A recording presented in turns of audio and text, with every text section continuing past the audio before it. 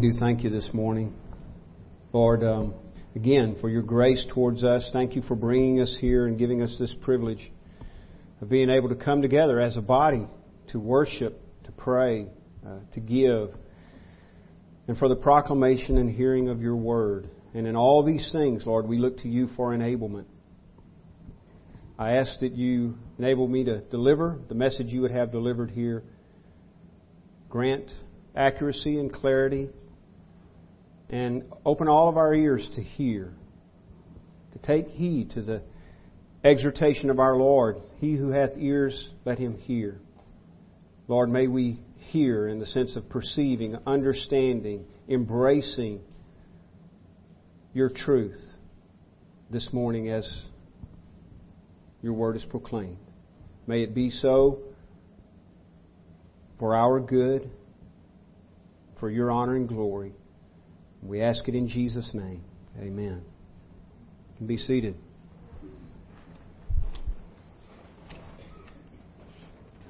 We have this morning, well, I think this serves a couple of purposes, this passage before us. You may wonder why we have this little narrative in the midst of Jesus' teaching and the larger narrative. And we just completed one discourse here between Jesus and his opposition. And as we've talked about before, that is the opposition that Jesus is meeting has been a major focus in the last few chapters, chapters 11 through 13. And so we've had throughout those chapters long discourses of Jesus speaking, Jesus teaching to the multitudes, addressing them in parables, and then even explanations of those parables to his disciples. And so now in the midst of this gospel story, the life of Jesus, we come to this smaller narrative concerning John the Baptist. Now, I think one of the reasons it's here is, if you look back, chapter 13, verse 57, the people are offended. Again, the people who are opposing Jesus are offended at Jesus and his teaching. And Jesus responds this way in verse 57, "A prophet is not without honor except in his own hometown and in his own household." And then it goes on to say about Jesus, he did not do many mighty works there because of their unbelief. Now, this is in his own hometown of Nazareth. And Jesus is opposed, and the people are offended, scandalized by him. The word there, offense, carries the idea of being made to stumble. So rather than embracing him and embracing the truth that he's putting forward concerning the kingdom of heaven, it's a stumbling block for them. And so Jesus responds with this proverb: "A prophet is not without honor except in his own hometown and in his own household." And it's obvious there that is applicable to him, to himself. But it has meaning beyond that. Now, I don't know if it's intended to be an absolute rule. I remember, I haven't read it, but I remember a book years ago about Billy Graham, and the title of it was A Prophet with Honor. And, of course, you read that title and kind of your first reaction is, and then in light of what Jesus said, how can he be a true prophet? Because a prophet is not honored in his own country, in his own household. But again, I don't know that it's meant to be an absolute statement in terms of this is always the case. But it certainly seems to be set forward as the norm. And so Jesus is saying of himself and of those who follow him, who are committed to the truth of God, that ironically, it doesn't seem like this is the way it should be, but ironically, they won't have honor in their own country, among their own kin. And so the verses we have before us today, we've got an example of that. In this case, it's not Jesus, but it's John the Baptist. And I think that's one reason this little short narrative, verses 1 through 12, just almost immediately follow that proverb. We see it played out in the life of Jesus. He's a prophet without honor in his own country. Specifically in chapter 13, the town of Nazareth. But of course, this will prove to be true. Generally speaking, this will prove to be true of the whole nation. And ultimately, Jesus is persecuted and crucified. And as we see this morning, it's also the case with John the Baptist. A prophet, and not just a prophet, but one whom Jesus has already testified, and one whom there is no greater than. I think it also serves as a lesson in the form of a contrast. We have a contrast here between two men and two ways of living in the personalities of Herod and John the Baptist. So you have one man, one lifestyle committed to selfishness, luxury, fear of men, and frankly, strange superstition. Herod's theology is not the best. We're going to see that momentarily. And the other, John the Baptist, you have a man and a lifestyle committed to selflessness, committed to righteousness, a life of self-denial and hardship, and commitment to the truth. And that underlies all of it. Commitment to truth. So, on the one hand, a life driven by selfishness and fear and superstition. On the other hand, a life driven by truth. Righteousness, all that is good and true and just and holy. And the lives of these two men meet in the narrative before us.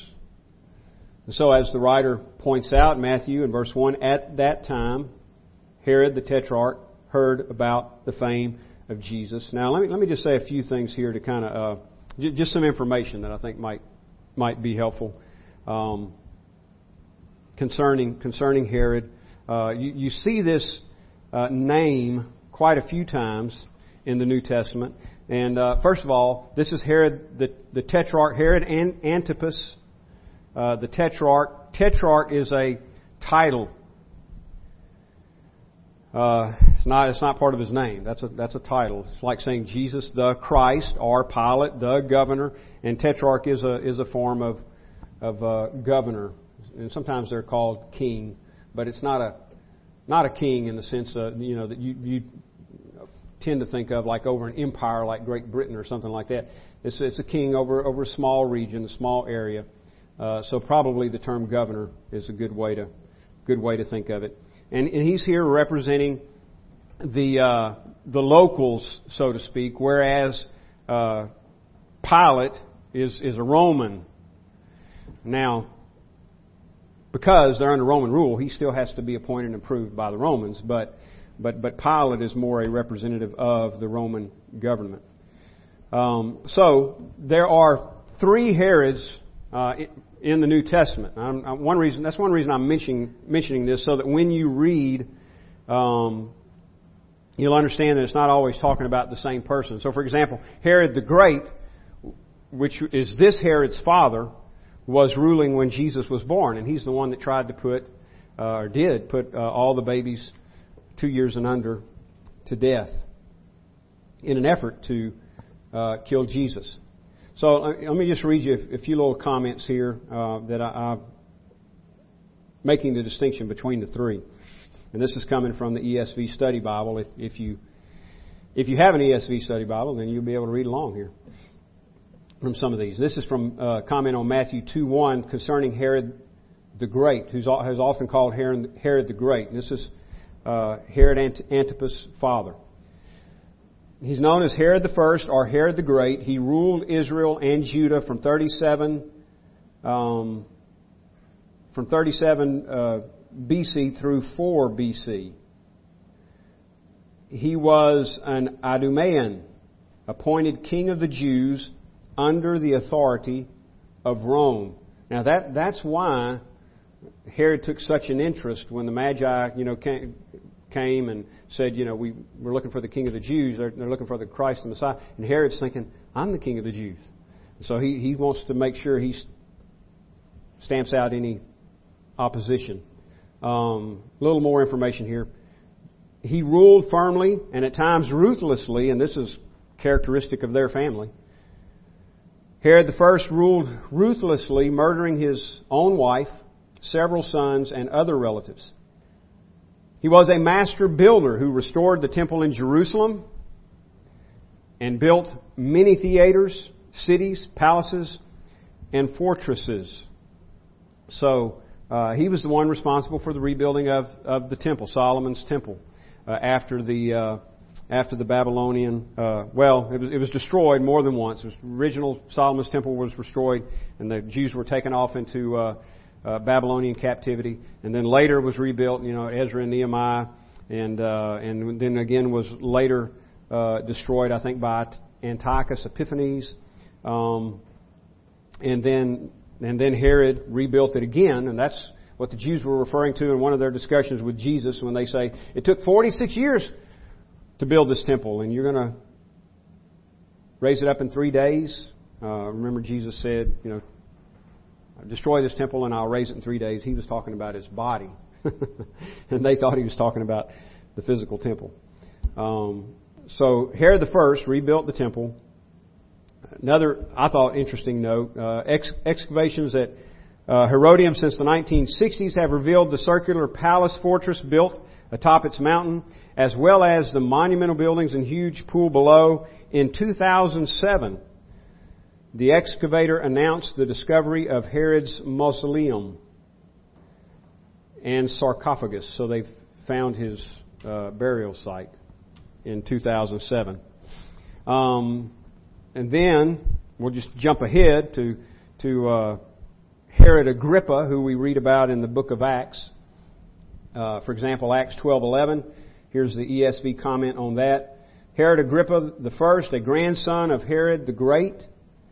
He was reared in Rome, and because of boyhood playmates who later became emperors, he was granted rule over various territories in Judea until his kingdom reached the full extent of his grandfather's territory.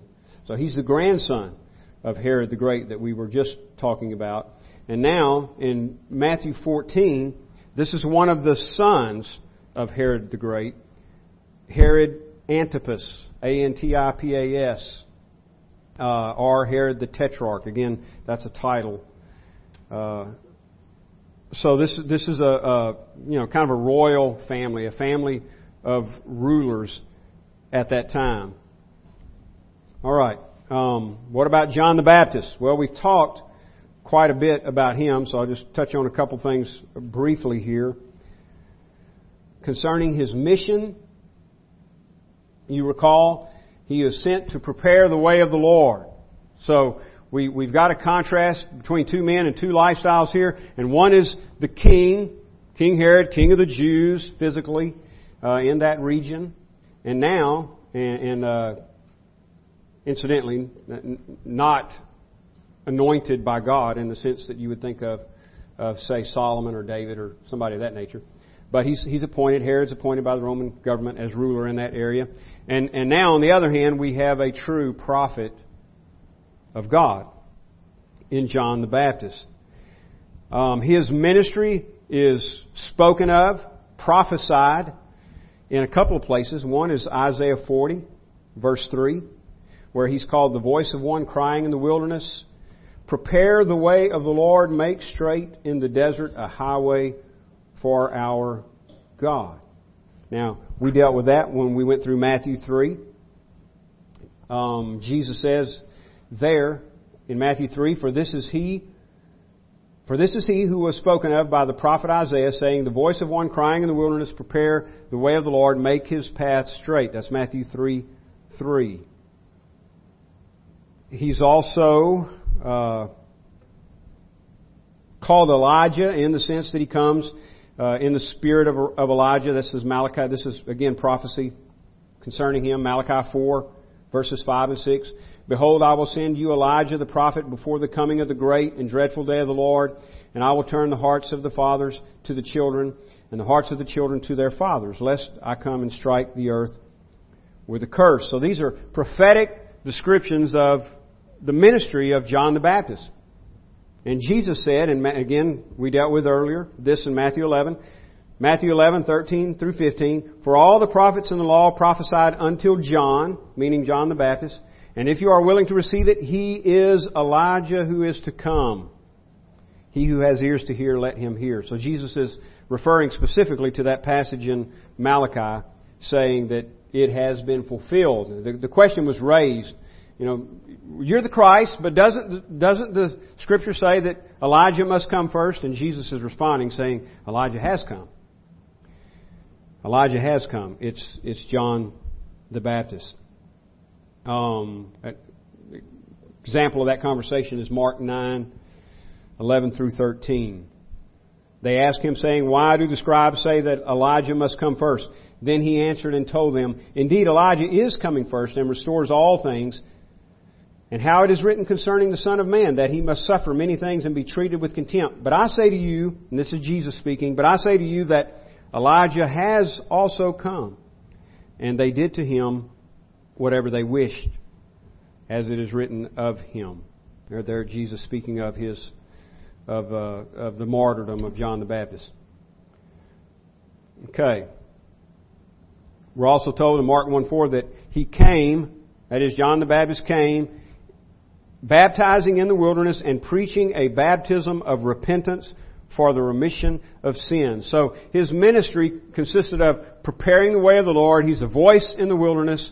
He's coming in the spirit of Elijah to turn the children's hearts to the fathers.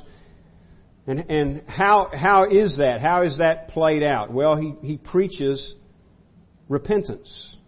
He baptizes and preaches repentance for the remission of sins. It's also recorded in Matthew 17, 10 through 13. So that's a little bit about the mission of John the Baptist. And again, just to emphasize his preaching, Matthew 3, verses 1 and 2. In those days, John the Baptist came preaching in the wilderness of Judea and saying, repent, for the kingdom of heaven is at hand. That is what his preaching consisted of. He was preaching repentance. Turn from sin to God, in other words. And what about his character? And this is where we're going to wind up drawing out a contrast here, for example, between John and Herod. What about his character? John 3:25. John 3:25. Then there arose a dispute between some of the disciples and the Jews about purification. And they came to John and said to him, Rabbi, he who was with you beyond the Jordan, to whom you have testified, behold, he is baptizing, and all are coming to him. Now this is John the Baptist disciples coming to him and asking him about Jesus. It's like they're worried about John's popularity and John's ministry. The one that you testified about, that is Jesus, he's baptizing and all are coming to him. Here's John's response. John 3:27. John answered and said, a man can receive nothing unless it has been given to him from heaven. You yourselves bear me witness that I said, I am not the Christ, but I have been sent before him. He who has the bride is the bridegroom. But the friend of the bridegroom, who stands and hears him, rejoices greatly because of the bridegroom's voice. Therefore, this joy of mine is fulfilled. He must increase, but I must decrease. Now, that little paragraph tells us volumes about the character of John the Baptist. It tells us volumes about his commitment, what he saw as his purpose. He who has the bride is the bridegroom. He's saying, Jesus is the Christ. He says, I've told you, you bear witness of me. I've told you I'm not the Christ. He is the Christ. And what he's saying is, it's a good thing that so many are going to Him. He's saying, this has been my purpose, is to point to Him so that people would go to Him. So is John, and this is a key element, we talked about this a little bit in Sunday school, is John then sacrificing all his own happiness and joy for the sake of Christ? Well, by no means. Look at verse 29, John 3:29. He who has the bride is the bridegroom, but the friend of the bridegroom who stands and hears him rejoices greatly because of the bridegroom's voice. Therefore, this joy of mine is fulfilled. John is saying, if people are swarming to Christ, then my joy is fulfilled. Because that's what my whole life is about. I want to point people to Christ. I've come to prepare the way before Him. He's a voice in the wilderness, and that's what He is proclaiming. That Christ is the Savior who takes away the sin of the world. So, John says, and again, gives great insight to His character and commitment. He must increase. He's talking about Jesus. He must increase, but I must decrease. Oh, that were the expression of all of our hearts. Jesus must increase. We must decrease. Matthew 21:32 tells us that John came in the way of righteousness. Jesus says, John came to you in the way of righteousness, and you did not believe him. But tax collectors and harlots believed him. And when you saw it, you did not afterward relent and believe. Again, Luke 3:16, familiar words. John says, I indeed baptize you with water, but one mightier than I is coming, whose sandal strap I am not worthy to loose. So you can see His humility and again His commitment to the glory of Christ. That's what His life is about. He comes, Jesus said, He came in the way of righteousness. In John 5:35, Jesus calls Him a burning and shining lamp. He says, you have sent, John 5:33, you have sent to John, and he has borne witness to the truth. Now that's important for what we're going to talk about this morning. All of this is, but remember that little phrase. He has borne witness to the truth. That's what John's life was centered around. You have sent to John, and he has borne witness to the truth. Yet I do not receive testimony from man, but I say these things that you may be saved. He's talking about John, he was the burning and shining lamp, and you were willing for a time to rejoice in his light. A burning and shining lamp, bearing witness to the truth, lighting the way, so to speak, to the Savior. So there's a little bit about the life of John in contrast to that of Herod. We know that John dressed a little differently, right? He wore camel skins and he ate a little differently. Not a diet, frankly, that I'd want to be on. Locusts and wild honey. He lived an ascetic lifestyle because he was totally given over to his mission. Now, we could all, I don't know where you would find a camel hair, robe today. But I mean, we could all sell our nice clothes and go move out in the desert and eat locusts and wild honey. Like we talked about this morning in Sunday school. The Lord has called different ones to do different things. So I'm not trying to emphasize those things. Just His commitment. His commitment to the truth. He came, Jesus said, bearing witness to the truth. He was a burning lamp, shining lamp or light. His whole ministry and mission was focused around truth and bearing witness to the truth. Now this is the exact opposite of what you see in Herod. There's no hint of an ascetic lifestyle. Now, let me, before we go back to Matthew 14 here, this has always fascinated me as well, so I wanted to share it with you. This book is the writings of Josephus, Josephus was a Jew, first century Jewish historian.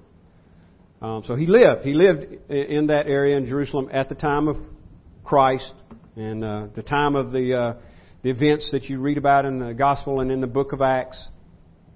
Josephus was there, so to speak. Now, he didn't, he was a little younger. I mean, he didn't know Jesus, but he knew about the movement. His mention of Jesus is very brief, so I'll read that real quickly, and then I'll get to John the Baptist. But just thought you might find this interesting. Josephus writes, "Now there was about this time Jesus, a wise man, if it be lawful to call him a man. For he was a doer of wonderful works, a teacher of such men as receive the truth with pleasure. He drew over to him both many of the Jews and many of the Gentiles. He was the Christ." Now that fascinates me. Josephus, a Jew, calls Jesus the Christ, and yet Josephus was not a Christian. So, I mean, that's a little hard to understand why he didn't, why that truth did not draw him to Christianity, draw him to Christ. But at any rate, this is what he writes. "He was the Christ. And when Pilate, at the suggestion of the principal men amongst us, had condemned him to the cross, those that loved him at the first did not forsake him, for he appeared to them alive again the third day, as the divine prophets had foretold these and 10,000 other wonderful things concerning him. And the tribe of Christians, so named from him, are not extinct at this day." So there's Josephus writing years later, but still during the first century, concerning Jesus. Now, here's what he says about Herod and Pilate. He says much about Herod, but I'm just going to read you the little part about, I said Pilate, I mean John the Baptist. I'm just going to read you the little brief part about John the Baptist here. Okay, now some of the Jews thought that the destruction of Herod's army came from God. I'll come back to that in a moment, but he's talking about a defeat that took place by the king of Arabia. And some of the Jews interpreted this defeat of Herod's army as being judgment from God for killing John the Baptist. So he says, some of the Jews thought that the destruction of Herod's army came from God, and that very justly, as a punishment of what he did against John, that was called the Baptist. For Herod slew him, who was a good man, and commanded the Jews to exercise virtue both as to righteousness towards one another and piety towards God. Now he even gives a little description here of John's ministry. John, he says, commanded the Jews to exercise virtue both as to righteousness towards one another and piety towards God. And so to come to baptism, for that the washing with water would be acceptable to him, that is to God, if they made use of it, not in order to the putting away or remission of some sins only, but for the purification of the body, supposing still that the soul was thoroughly purified beforehand by righteousness. Now when many others came in crowds about him, for they were greatly moved or pleased by hearing his words, Herod, who feared lest the great influence John had over the people might put it into his power and inclination to raise a rebellion, for they seemed ready to do anything he should advise, Herod thought it best, by putting him to death, to prevent any mischief he might cause, and not bring himself into difficulties by sparing a man who might make him repent of it when it should be too late. Accordingly, he was sent a prisoner out of Herod's suspicious temper to Machaerus, that's a castle prison, which I before mentioned, and was there put to death.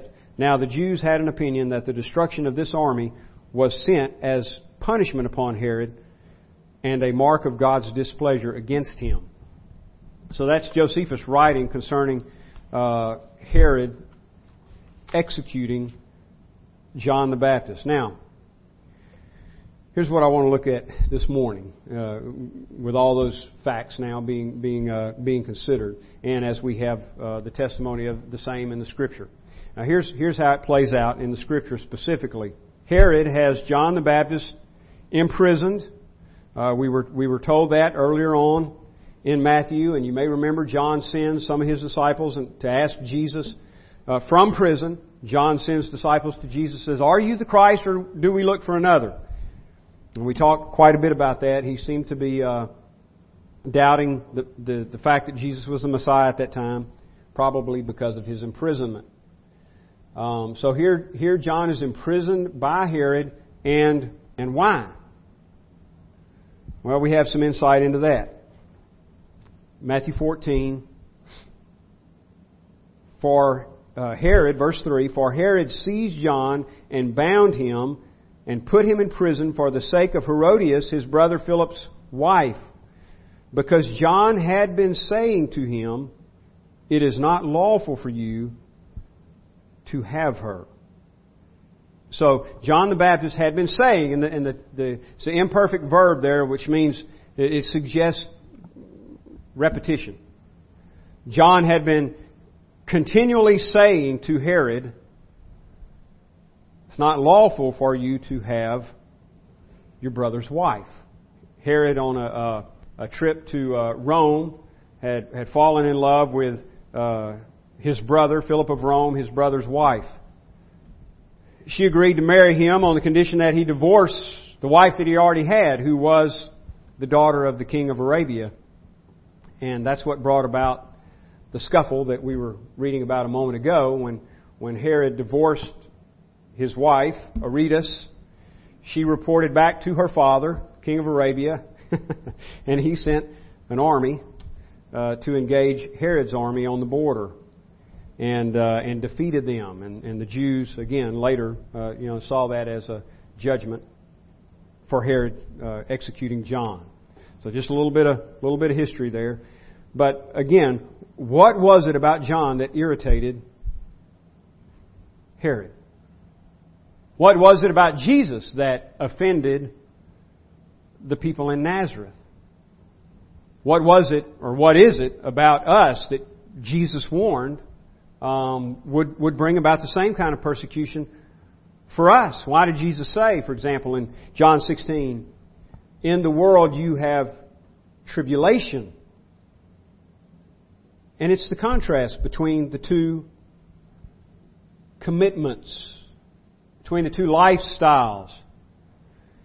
Herod's life, and we can just use this as representative of lost people in general, the world, the way of the world. Herod's life is driven by his own lusts. He's dedicated to luxury and comfort. He's motivated by fear of men and an evil conscience, which also causes fear. So when he hears about Jesus, and this is where some of the superstition comes in that I mentioned earlier, when he hears about Jesus, his first thought is, "This is John whom I've executed. John is raised from the dead." I told you his theology is not the best. I mean, it's good that he believes in the resurrection, because that's a fact. That's a true doctrine. But he seems to accept some pagan ideas of it, and the idea that, the spirits of, somewhat like reincarnation, that the spirits of some people come back. So obviously Herod is under conviction, right? He has some conscience. He understands that what he did was wrong, and because of it, he's in fear and torment, in a sense. Charles Spurgeon writes this in his comment on verse 1. He's talking about Herod thinking that Jesus is the reincarnation of John. Spurgeon says, "Great superstition often underlies a surface of avowed unbelief."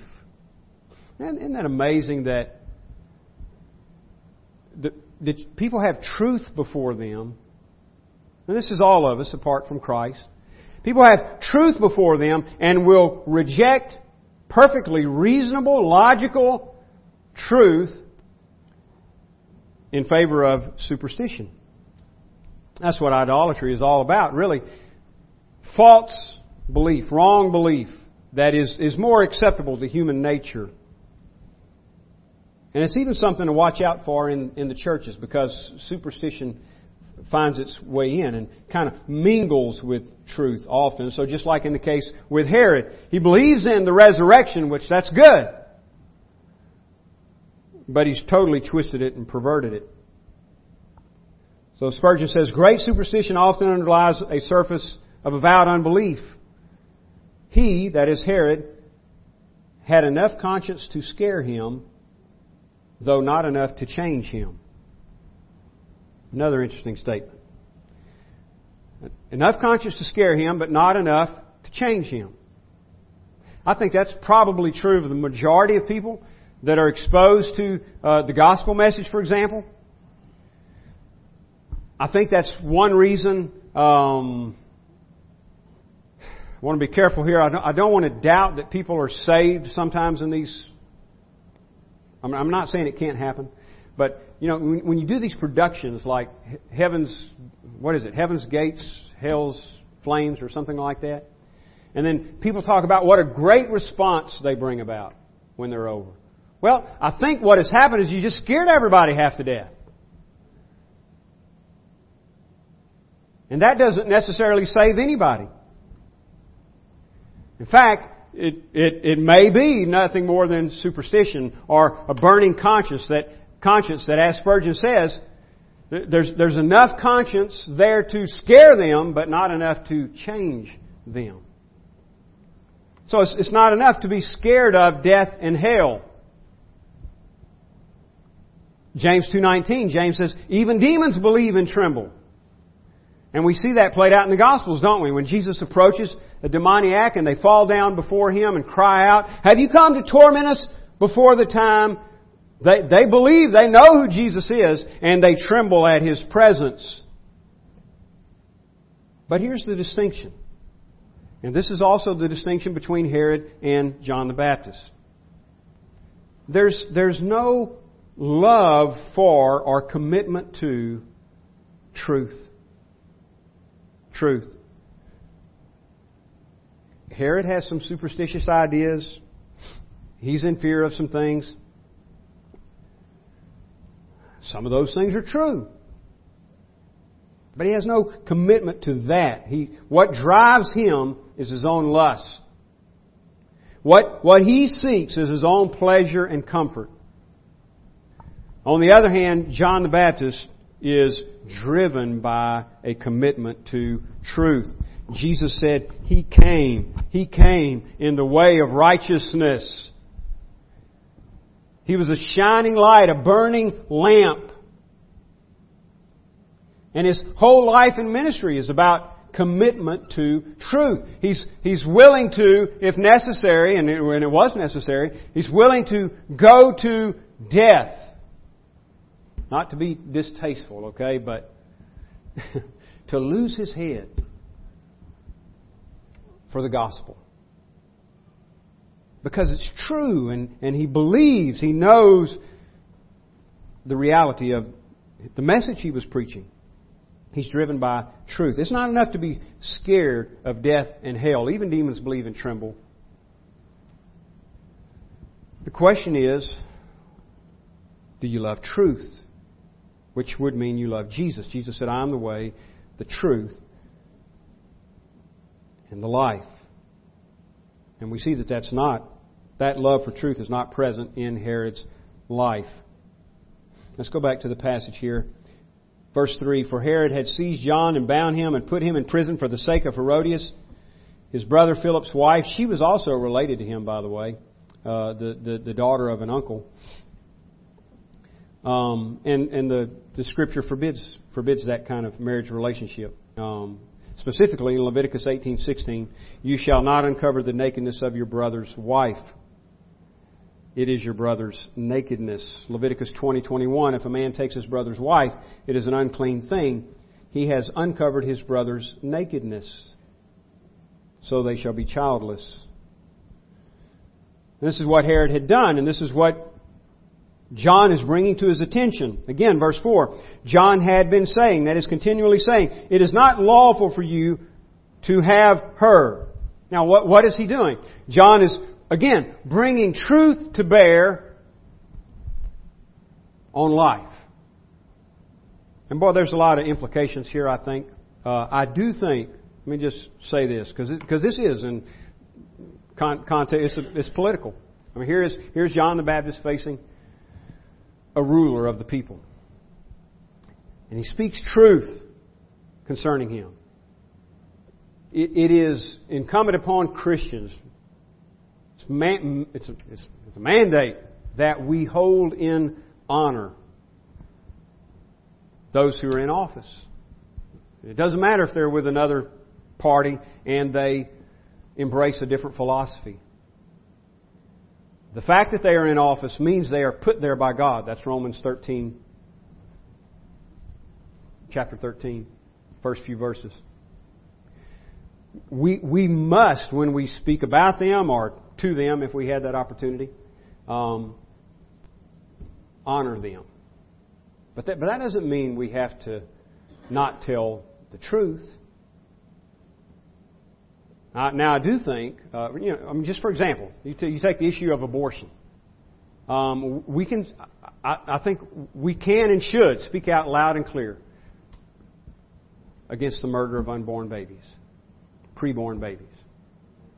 And if given the opportunity, I was listening to one of Wayne Grudem's lectures recently, and he had attended years ago. He had attended a town meeting in Illinois, where he used to live, and had an opportunity to, how you see them on TV, or maybe you've been to one, do the town meetings. They get in line up to the mics, and they get to ask questions to the politician.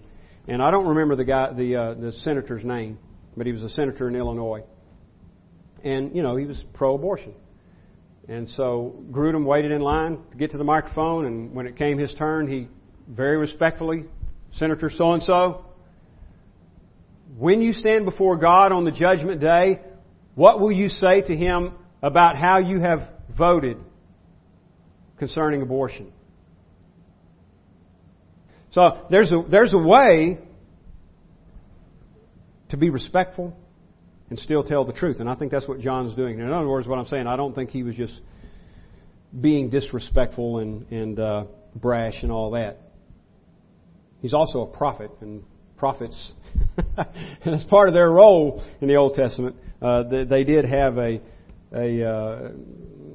did often speak to rulers in this manner, demanding repentance. But that's what irritated Herod. John is committed to truth. He's speaking truth, and Herod couldn't stand that. And Herod, and this is another thing, it's just irony, but it's again so indicative of the way the world thinks and acts. Herod hated John for speaking the truth, and at the same time he liked him. It's just strange, isn't it? He heard him with pleasure, we're told in one account, and yet he sought to kill him. Verse 5, though he wanted to put him to death, he feared the people. He feared the people because they held him to be a prophet. Herod knew that John was popular, supposedly a man of God. So in one sense he honored him in that he thought, there was something special about him too. But on the personal side, he wanted him dead because he was convicted by the truth that John was preaching. It's a strange combination. He wanted him dead, but he heard him with pleasure. He wanted him dead, but he protects him because he's afraid to kill him. Doesn't know how the people are going to respond. But he gets himself in a bind. Again, another example of his way of living. The daughter of Herodias comes in and dances at Herod's birthday party, and obviously, this is all promiscuity happening here. It's not something innocent, and he's pleased with her, and so he basically tells her, "I'll give you anything you want to have of the kingdom," because he's so pleased with her. And she, being instructed by her mother, asked for the head of John the Baptist. Now, why does she do that? Because Herodias doesn't like John also because of his stand for the truth. They know their relationship is wrong. And like Spurgeon said, they have enough conscience conscious to be scared, but not enough to change. So what they try to do is manipulate things to get rid of the threat. In other words, we don't want to give up the lifestyle. We don't want to give up living for self. So the logical thing then is what we need to do is get rid of the threat. Throw out truth. Discredit it. Deny it. I was involved in a little bit of just briefly, a Facebook discussion the last couple of days, and that's how people were attacking Christianity, referring to themselves as being open-minded. That's the way the world does. We're the ones that are easy to get along with. We're the open-minded. You Christians, you who hold to the idea of absolute truth, you're arrogant, you're closed-minded. And we need to rid ourselves of you. And so, Herodias demands through her daughter, the head of John the Baptist. And Herod is in a bind now. He doesn't want to kill John. I mean, he does, but he doesn't. He wants to, but he doesn't want to because he fears the people.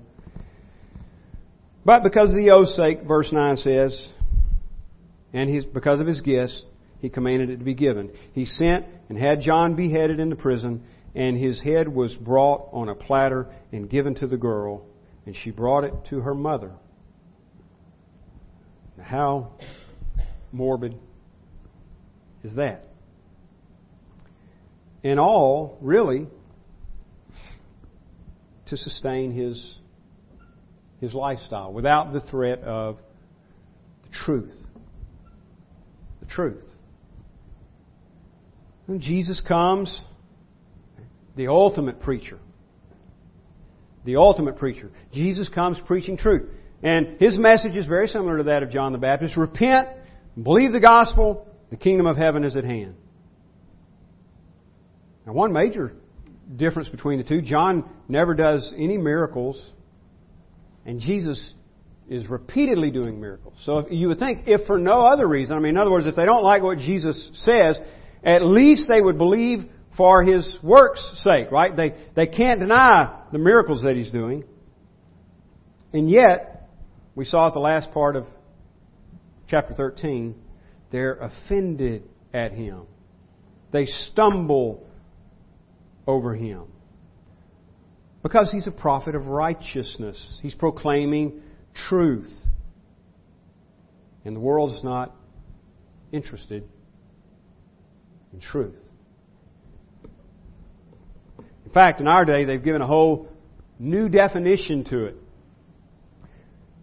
Truth in our culture is no longer even thought of in absolute terms.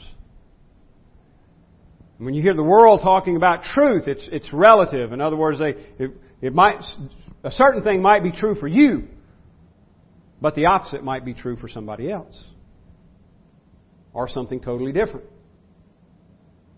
But that again is nothing more than a way of trying to bring relief to the conscience by circumventing absolute truth. Herod is given to a life of selfishness, indulgence, pleasure-seeking, driven by the fear of men, superstitious religious beliefs. John the Baptist is given to a life pursuing the glory of Christ, pointing people to Christ. He's driven by his commitment to truth. So there's the two lifestyles. There's the two individuals. One totally self-centered, the other totally Christ-centered. One says, it's all about me. And the other says, it's all about Him. I must decrease. He must increase. Now it's left to us to decide which one is more descriptive of us. For example, in our religion, in our religious experience and activity, is it driven by truth and love for Christ? Or is it more the product of superstition and fear? I'm scared of hell, so I'll sign a card and I'll go to church. Heard a story, and I won't even say the name because I don't know if it's true, but you see this attitude a lot though. But of a famous entertainer who supposedly, wore necklaces and he wore a cross and a Star of David, just in case. Now that's blatant superstition, but that mindset comes in much more subtle forms. I mean, we console our conscience by saying, boy, I go through the motions. I do what's required. So is our religious experience and activity driven by that type of thing? Fear, superstition,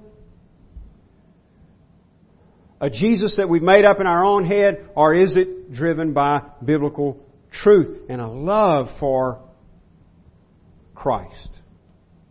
And is that evident in our lives? We can see the heart of Herod and we can see the heart of John the Baptist by looking at their lives. We have the testimony of their lives in the Scripture. And there's a stark contrast. And both of them were professing Jews, the religion of the day and of their culture. And yet the differences are astounding.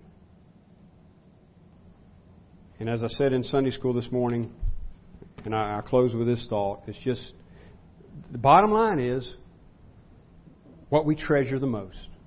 Remember Jesus talking about treasure, and where your treasure is, there your heart will be. The bottom line is, what do we treasure the most? The knowledge and experience and joy of knowing Jesus Christ, or the things of this world? Our own pleasure, our own comfort, our own selfish pursuits. Which is more valuable to us? Let's pray. And if you would, stand please, and we'll be dismissed. Heavenly Father, again we thank you for your word, for making these things known to us, for showing us, Lord, the truth and the beauty and the majesty of the Son of God. The wisdom, revealing to us the wisdom of your work in salvation through sending your own Son into the world to take the punishment of sin upon Himself for those who believe. Lord, grant with us that our lives be committed to truth. That we be, as a church and as individuals, Christ-centered. Not only in our doctrine, but in our living. And may it be a testimony to the world, to the community around us, to co-workers and friends and neighbors. May it be a testimony of the reality of the gospel and of Jesus Christ our Lord. And may it be for your honor and glory. And we ask it in Jesus' name. Amen. Amen.